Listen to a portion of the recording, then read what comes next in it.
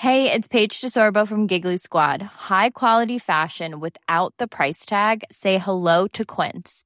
I'm snagging high-end essentials like cozy cashmere sweaters, sleek leather jackets, fine jewelry, and so much more. With Quince being 50 to 80% less than similar brands. And they partner with factories that prioritize safe, ethical, and responsible manufacturing. I love that. Luxury quality within reach. Go to quince.com/style to get free shipping and 365-day returns on your next order. Quince.com/style. Hey, Dave. Yeah, Randy. Since we founded Bombas, we've always said our socks, underwear, and T-shirts are super soft. Any new ideas? Maybe sublimely soft. Or disgustingly cozy. Wait, what? I got it. Bombas. Absurdly comfortable essentials for yourself and for those facing homelessness. Because one purchased equals one donated. Wow, did we just write an ad? Yes. Bombas. Big comfort for everyone. Go to bombas.com/ACAST and use code ACAST for 20% off your first purchase. Hi, I'm Daniel, founder of Pretty Litter. Did you know cats tend to hide symptoms of sickness and pain? I learned this the hard way after losing my cat, Gingy. So I created Pretty Litter, a health monitoring litter that helps detect early signs of illness by changing colors, saving you money and potentially your cat's life. Pretty Litter is veterinarian developed, and it's the easiest way to keep tabs on your fur baby's health right at home. Go to prettylitter.com and use code ACAST for 20% off your first order and a free cat toy. Terms and conditions apply. See site for details.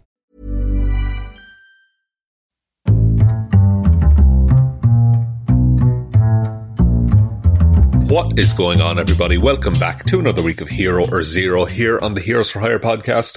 My name is Sean Mean, and joining me, as always, is no one. I am on my own this week, just with the time of year that it is. Myself and Connor's schedules are just a little bit different this week, so we weren't able to get together to record a Hero or Zero, but we didn't want to leave you guys without something, so I thought I would be let loose, and I get full unsupervised access to any character in Marvel Comics ever. So Hero or Zero is the show where we take one comic book character every single week. We talk their good points, their bad points, and just generally give you a bit of a rundown of everything to do with that character. Now, Connor usually takes DC characters, whereas I take Marvel. It would have been a DC week, but being that it's the Sean only show this week, we're doing a Marvel special. And I've been on a little bit of a ban recently. So I'm not currently allowed to talk about any multiverse variants of heroes, because quite frankly, I was taking the piss, let's be honest. Because that just gives me infinite opportunities to talk about the same character multiple times.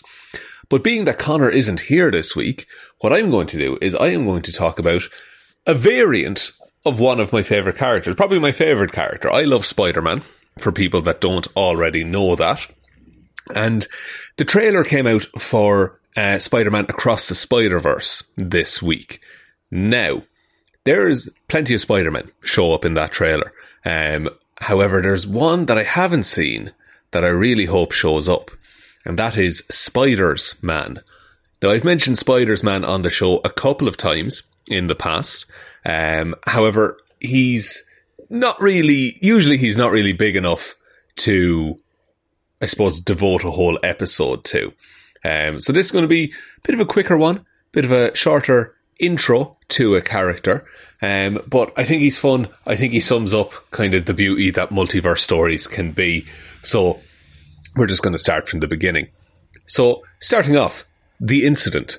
So Peter Parker was once a promising young student invited by Max Modell, alongside his best friend Gwen Stacy, to tour the Bleeding Edge company at Horizon Labs. Now, all sounding very familiar, one of the experiments that Peter and Gwen observed was a massive colony of spiders that the company was bombarding with radioactive particles, studying genetics and things like that. Natural progression, genetics, bombard spiders with radiation. So Peter actually fell in to this colony of spiders where he was seemingly devoured. Now that's a comic book, so the word seemingly, means he really wasn't. So in the process of the spiders eating Peter Parker, these radioactive spiders became a singular hive mind that absorbed Peter's consciousness. So if anyone heard the report on Swarm that I did, I think a year or so ago, very similar to Swarm. So all of these spiders have the consciousness of Peter Parker. They masquerade as Peter Parker. They conform themselves into his being. And the Hive calls itself Spiders Man and begins to fight crime in Cruel York. Now, Cruel York, imagine New York in the Marvel Universe, but much, much, much worse. So it's Earth 11580, and basically New York is ruled by... Okay, so New York is ruled by the Goblin Queen, who in this universe is Madeline Pryor, who is a clone of Jean Grey that they made, that Mr. Sinister made after Jean Grey was seemingly killed by the Phoenix Force. All with me? So, she is the Goblin Queen in this universe. So the Goblin Queen's servants took to the skies of Cruel York and started bombing and kidnapping random citizens. Now, when the Green Goblin, Norman Osborn, who works for the Goblin Queen in this universe, Norman Osborn basically attacked Gwen. However, he was interrupted by the timely arrival of Spiders-Man. So while Spiders-Man was focused on, there were 3 goblins in front of them. The Goblin Queen, Green Goblin, and Jack-O-Lantern, who we've talked about on the show already. So, Jack-O-Lantern slashed open the back of Spiders-Man's costume. That's very difficult to say, Spiders-Man's. But instead of, a flush of blood or seeing his bare skin, instead a horde of spiders burst out of the costume and started overwhelming Jack-O-Lantern, crawling up into his mask and incapacitating him, terrifying the other goblins. So Spiders-Man is so messed up that he scared Norman Osborn in full goblin mode. And all of the goblins actually retreated after this. Having seen everything that happened, Gwen Stacy approaches Spiders-Man and she realizes that it's Peter. And she's like, Peter, we can still save you here. Like the people at the lab, they made these spiders. They know how they work. They can turn you back to human. But Spiders-Man turned away from her, warning her that it was too late for him to be anything other than a monster and that she should keep away from him, before disappearing into a nearby alley, basically dissipating into a horde of spiders. There's just an empty costume left behind. So he's fully gone in his own head. This is the last we saw of Spider-Man for some time, up until there was a run. It's recent enough. It was called Superior Spider-Man. And in Superior Spider-Man, Otto Octavius, Dr. Octopus, is dying. Basically, his body is shutting down, so he's going to be left as just his mind trapped in his body. He does not want this, and so what he does is he swaps his mind into Peter Parker's body. He knows he's Spider-Man, and he declares that he is going to be a superior Spider-Man. He's going to take up the mantle and basically do everything that Peter Parker wasn't willing to do. So that's who Superior Spider-Man is. There is also a group in Marvel Comics called the Inheritors. Now, the Inheritors are... the easiest way to think of them is vampires. So they are an extremely ancient group, and they would always hunt and eat so-called totems. So totems is something that was introduced... this is so many tangents. Something that was introduced in Spider-Man comics. Basically, the spider powers are gifted to certain individuals. The Inheritors have the ability to travel the multiverse, and so they travel the multiverse hunting down basically spider-powered people. That's their whole deal. So what happens is that the Inheritors come back and forth every so often. They're defeated, they reform, all of this. And on one of these times when the Inheritors returned, Superior Spider-Man of Earth 616, the main Marvel universe, decided that the best way to fight them would be to gather as many spider-powered people as possible and basically fight the Inheritors head on. So they set up It's called Spider-Geddon is the event, and they set up the Superior Spider Army. And Spider-Man was recruited into this by Superior Spider-Man. And this is what the Marvel Wiki said. He was recruited at a time when he had begun to develop a particular taste for human flesh, though he tried to conceal this from his newfound allies. So he's nothing like Peter Parker anymore.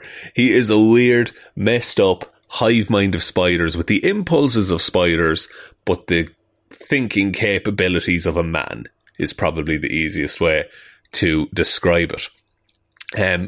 He was approached, so Spider-Man was approached by the Spider-Man of Earth 44145.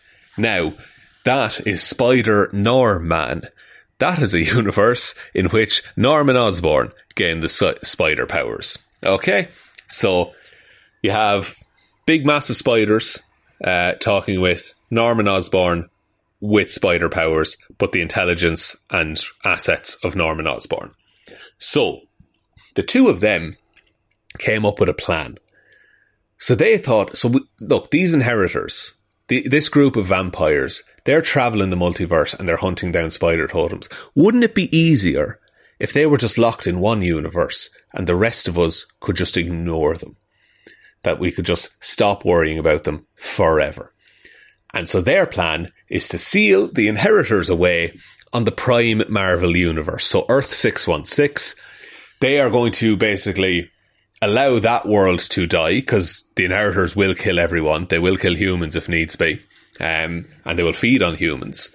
So they want to leave Earth 616 to die, but that would then save the rest of the multiverse. And Spider-Man is totally cool with this idea, by the way. So, Spider-Norman was having a discussion with the Superior Spider-Man, who is Dr. Octopus at this point. That's a ludicrous sentence. And he said that both he and Spider-Man had decided to leave the group. Norman saying that he would take him back to his world and find a solution. So they both left the kind of central hub that all of the spider people were meeting up in. And they both left and they teleported, and I need you to be on board here, they teleported to the Web of Life and Destiny.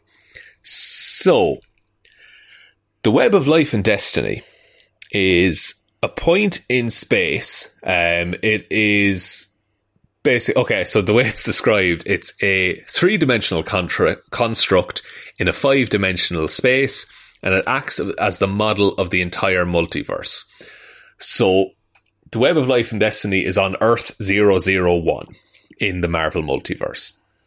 So it's been there from the start.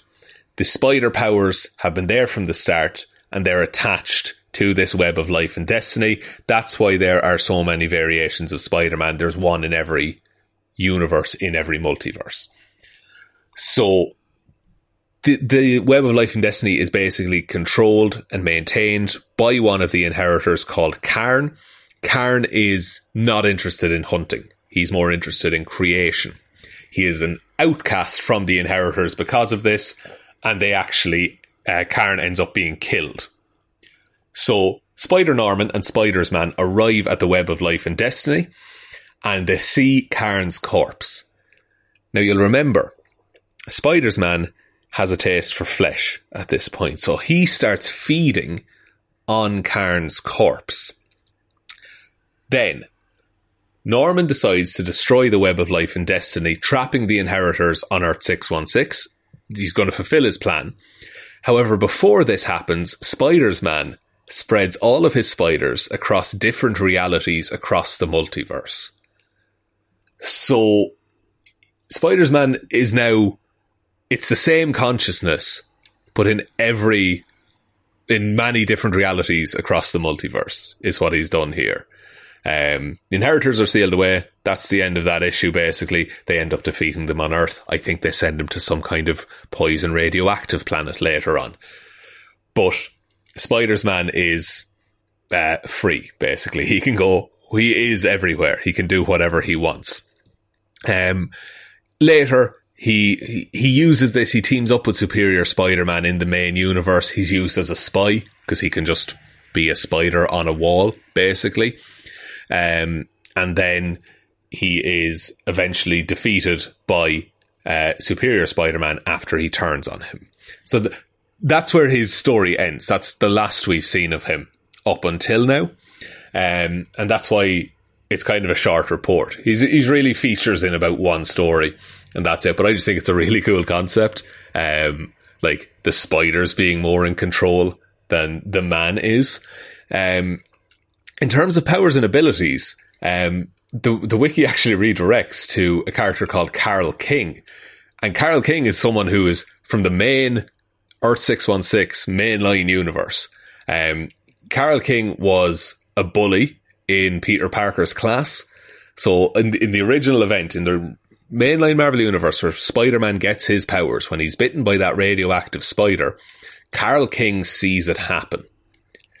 And he notices later on Peter exhibiting superhuman abilities, basically. When he's figuring it out in school and stuff, and he has all those awkward moments, Carol King sees all of this happen. Carol decides, he puts two and two together, and he's like, I want spider powers too. So Carol located the dead spider, who was in some vault or something, and he, because he couldn't be bitten by it, he eats it. And eventually his body started to break down into a hive mind of spiders. He unintentionally consumes his own mother from the inside out, and then his father, and then his girlfriend. It's really horrifying stuff, but he learns that every time he eats someone, he gets stronger. And he decides to do this enough times to where he can take down Spider-Man. He then started basically stalking Spider-Man to keep an eye on him until he would realise he was strong enough. He disguised himself as a woman and just asked Peter for help because he knows Peter is Spider-Man. And then he knocks Peter out, ties him to a chair, and decides to eat him and wear his skin and live as the Spider-Man, essentially. Peter managed to free himself. Carol runs into an energy box, and the explosion kills most of his spiders. Only one survives, and this spider goes out into the street, but ends up getting stepped on by a New York citizen. So that's the end of Carol King. The reason I bring all of that up is that the powers and abilities and the power grid are the same. So he is a human hive, so his body is actually 1,000 or more spiders that inhabit a human shell. They contain Carol's consciousness and can take over another human body by eating them from the inside out. Every time he eats someone, they become stronger. The possessed person can also cling to surfaces and scale walls.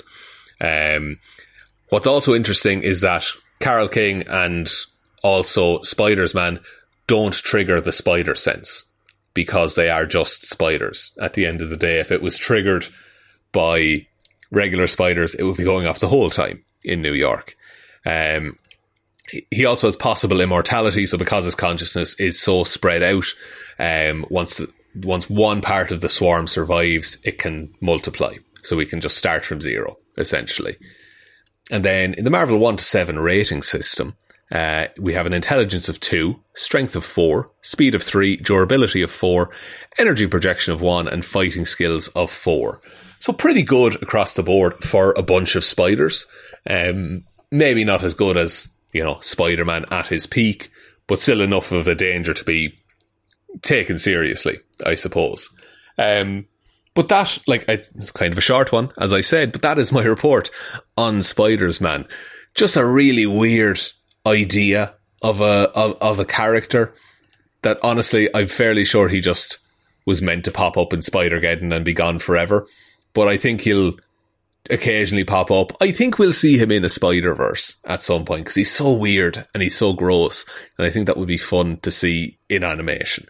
But yeah, that is my report. It's kind of weird doing this without someone else to throw it back to and someone else to ask questions on. But I hope everyone enjoyed. And if you didn't hear, so the shows next week are going to come out as normal. We will be taking a bit of a break then from the 26th up until kind of the new year. just to have a bit of a break, refresh ourselves, spend time with family and things like that. But I think I'll just take us out. Thank you everyone for listening to my little episode of Hero or Zero. We'll be back on Monday with a bit of a special Movie Mondays, actually. Stay tuned for that. Wednesday with Weird News Wednesdays, and next Friday with another episode of Hero or Zero. Big thank you to all the patrons. Everyone who supports us over there is an absolute legend, and we couldn't do the show without you all. Patreon.com/Heroes for Hire podcast for that. The merch store is linked below, heroesforhire.ie/shop. Twitter is @HeroesForHirePod. The 4 is the number 4. Facebook is Detective Divilment's discussion group. Instagram is Heroes for Hire podcast. And the best way to ever help out the show is to tell one human being that we exist. Just the one. And I think that's about it, Sean. I think so. So I've been Sean Meehan. I've been Sean Meehan. And we'll see you all next week, guys. Bye.